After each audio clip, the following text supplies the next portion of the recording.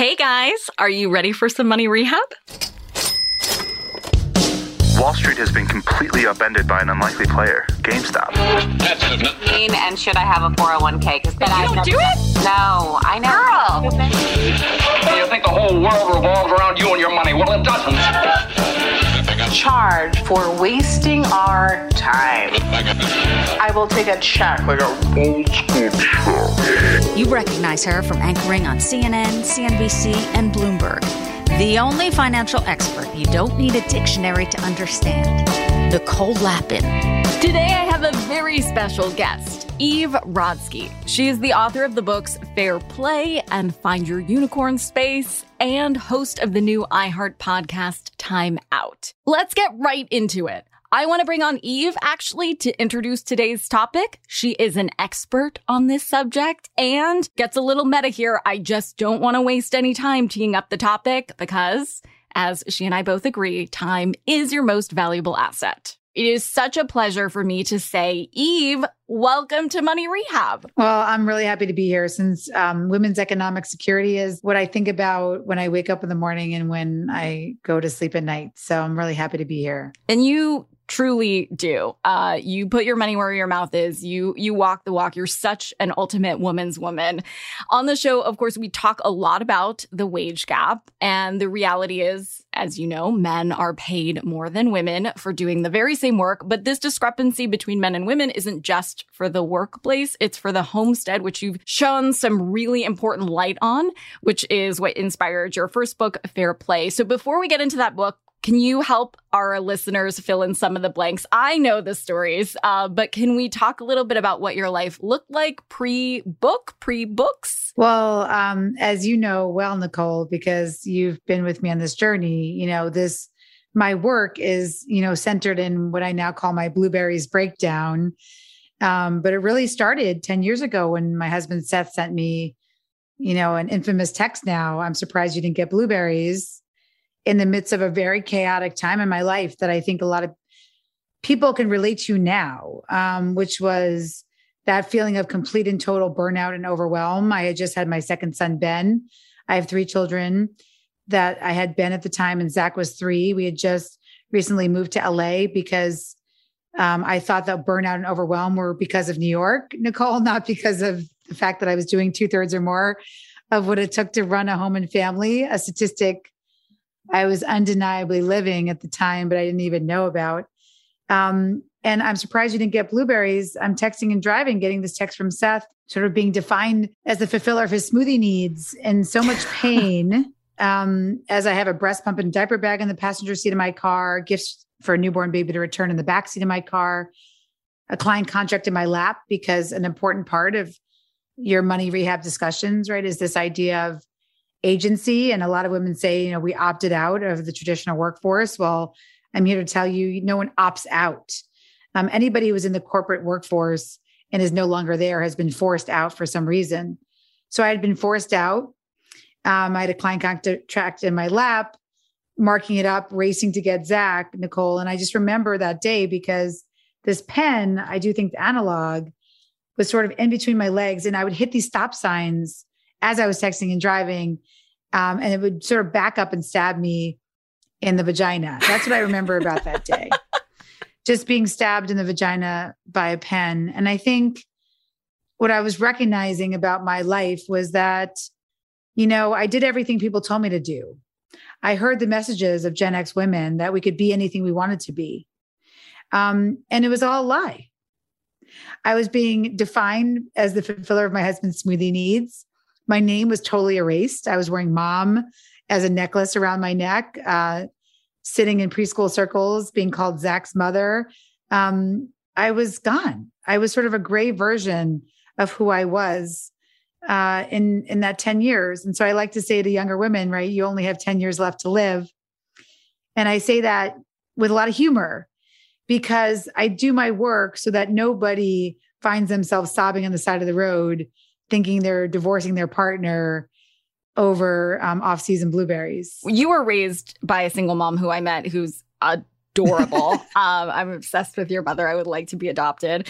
Why do you think that happened? Why do you think women got erased as moms and truly like our maiden last names were relegated to being an emergency security question at your bank? Right? Correct. Like, what is your mother's maiden name? That's all we get? Absolutely. I think a lot of my work and your work too, I think centers on agency and decision making, right? And there's short-term decisions, there's long-term decisions. But the truth is that women have not been able to make their decisions for themselves in many different areas. You talk about in terms of money, whether it was being able to own property or own their own credit card. But in many areas too, especially about our time. I'd say the biggest thing I see now is this time crisis. It's really a crisis of time choice, where our male counterparts often have extreme time choice over how they use their day, how they organize their day, while still having a home and family. Whereas women, we're in service of our homes, regardless of whether we work outside the home and until our head hits the pillow. And I think it's that discrepancy that allows to erasure. Because if you're erased, our names are erased first. We're then put into these boxes of our identities, right? We're allowed to be parents. We're allowed to be partners. And now we're allowed to be professionals because of income inequality in this country. And you've talked about this. We need women's economic contributions to the home. So we can be parents and our partners and our professionals. But God forbid, Nicole, we try to use sustained attention for things outside of those roles. That permission to be unavailable from those roles, to me, is one of our big hurdles left, and why I think it benefits society to keep us small and in those roles. Hold on to your wallets, boys and girls. Money Rehab will be right back. As an entrepreneur, hiring is one of the most important decisions you'll make. But there's no need to stress because I have the secret to hiring quality professionals that are right for your team. It's LinkedIn. LinkedIn Jobs has the tools that will help you find your dream team faster and for free. And I know if you're running a small business or a solopreneur, there aren't enough hours in the day without having to go through the rigmarole of carefully crafting that perfect job description. LinkedIn Jobs has you covered there too. There's an AI tool that helps you write a job description based on the position you're looking to fill. It truly doesn't get easier than that. And once you post the job, you'll be able to tap into LinkedIn's huge network of more than 1 billion professionals. Hiring is easy when you have that many quality candidates. So easy, in fact, that 86% of small businesses get a qualified candidate within just 24 hours. So post your job for free at linkedin.com/MNN. That's linkedin.com/MNN, as in Money News Network, to post your job for free. Terms and conditions apply. Did you know that even if you have a 401k for retirement, you can still have an IRA? Robinhood has the only IRA that gives you a 3% boost on every dollar you contribute when you subscribe to Robinhood Gold. But get this, now through April 30th, Robinhood is even boosting every single dollar you transfer in from other retirement accounts with a 3% match. That's right. No cap on the 3% match. Robinhood Gold gets you the most for your retirement thanks to their IRA with a 3% match. The offer is good through April 30th. Get started at robinhood.com/boost. Subscription fees apply. And now for some legal info. Claim as of Q1 2024 validated by Radius Global Market Research. Investing involves risk, including loss. Limitations apply to IRAs and 401ks. 3% match requires Robinhood Gold for 1 year from the date of the first 3% match, must keep Robinhood IRA for 5 years. The 3% matching on transfers is subject to specific terms and conditions. Robinhood IRA available to U.S. customers in good standing. Robinhood Financial LLC, member SIPC, a registered broker-dealer. Now for some more money rehab. Well, you know a lot about time. I've always said that it's our most valuable asset. It's more valuable than money, and this is coming from a money lady. You went to Harvard Law School. Casual.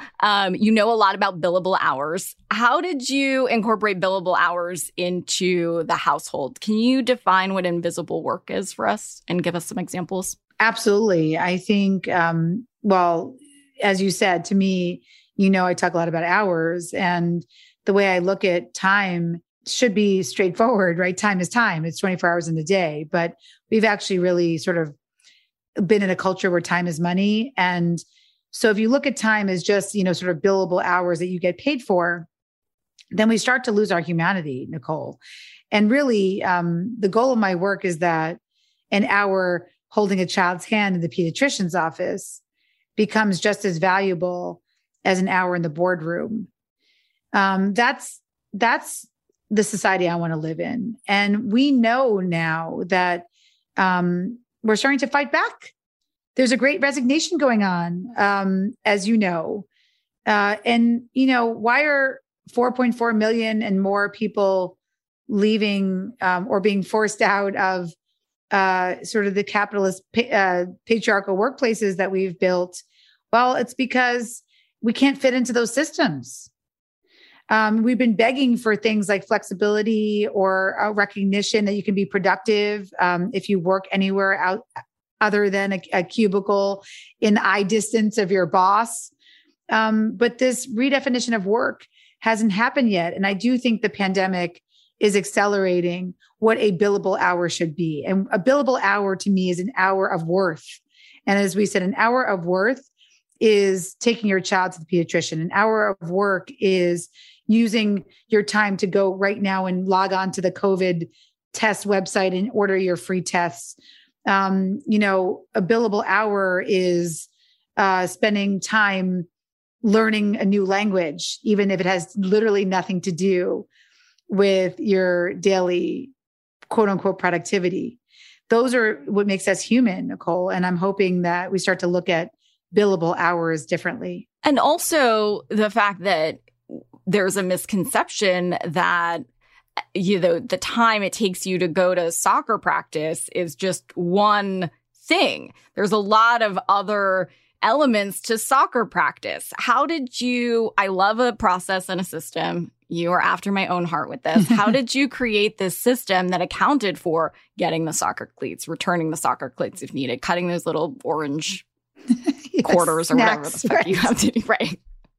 Well, I think you've always been so supportive because I think we both recognize two things.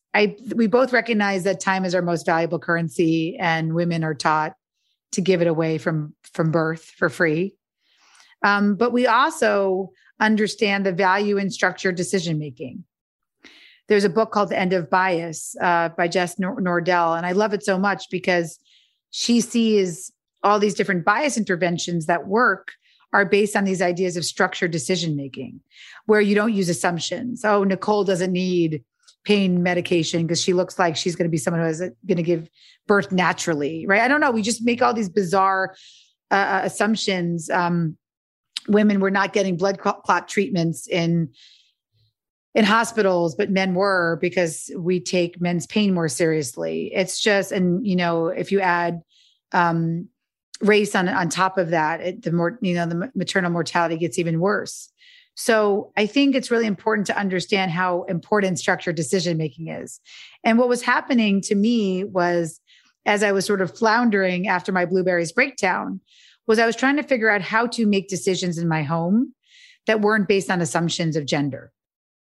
How are we going to make decisions? How are we going to make decisions for who stops their workday when the school calls and says Zach is sick? How are we going to make the decision over who takes the garbage out and puts the liner back in? How are we going to make the decision over who commutes our kids to school? Because if you're not making structured decisions, what you're trading in are assumptions. And that's very dangerous for marginalized populations. And so the structured decision-making around fair play was just asking one question, which was, what would it look like if we treated our homes as our most important organizations? And I remember one man, when I asked him that question, what would it look like? And he's like, well, you mean like my home, where we wait to decide who's taking the dog out, right, when it's about to take a piss on the rug? And I said, exactly that, but the opposite. Whatever that is, I just want you to do the opposite. And so what I realized was that when I start to ask serious questions, Nicole, about who takes the kid, who commutes the kids to school, who's in charge of garbage, who does school forms, who hosts, the response that kept coming back over and over again is actually a very destructive response from an organizational management lens. And that answer was both. I don't want to go into the doctor and be like, hey guys, so who's doing my surgery today? And them all jumping out and being like, we all are, right? You want a doctor to come and say, I'm in charge of this. I'm the captain of this ship for this task. So the beauty of a structured decision-making is that you get to answer all those questions for your home before you have to make the decision. That's a system. But you get to make decisions. Emotion is low and cognition is high. That's what I want. Emotion is low and cognition is high, because when you make those decisions in advance, that's a system. And that's the opposite of sort of drowning in decision fatigue, as many of us do. Or in the case of money, where we maybe, believe in the life-changing magic of organizing our junk drawers, but we're not really thinking about the life-changing magic of long-term thinking. And so we're not making the right money decisions for ourselves if we looked at ourselves 10, 20, 30 years down the line. Can you talk to us through what the system is like for divvying up responsibility? So you say, okay, when it's not heated, we're going to have this discussion. And then where do you start? The two most obvious would be cash and bills and money manager.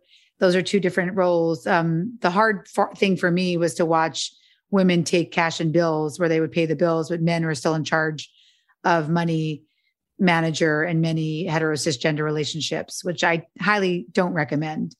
You want to know what's happening with your finances, and that's why you listen here. But really, the system is based on a secret formula of boundaries, systems, and communication. So boundaries is what we just talked about. It's this idea that it's still, subversive in our society for women to want more than just our roles. So this idea that a true boundary isn't taking a walk around the block, as some people are saying these days, or even grabbing a drink with a friend.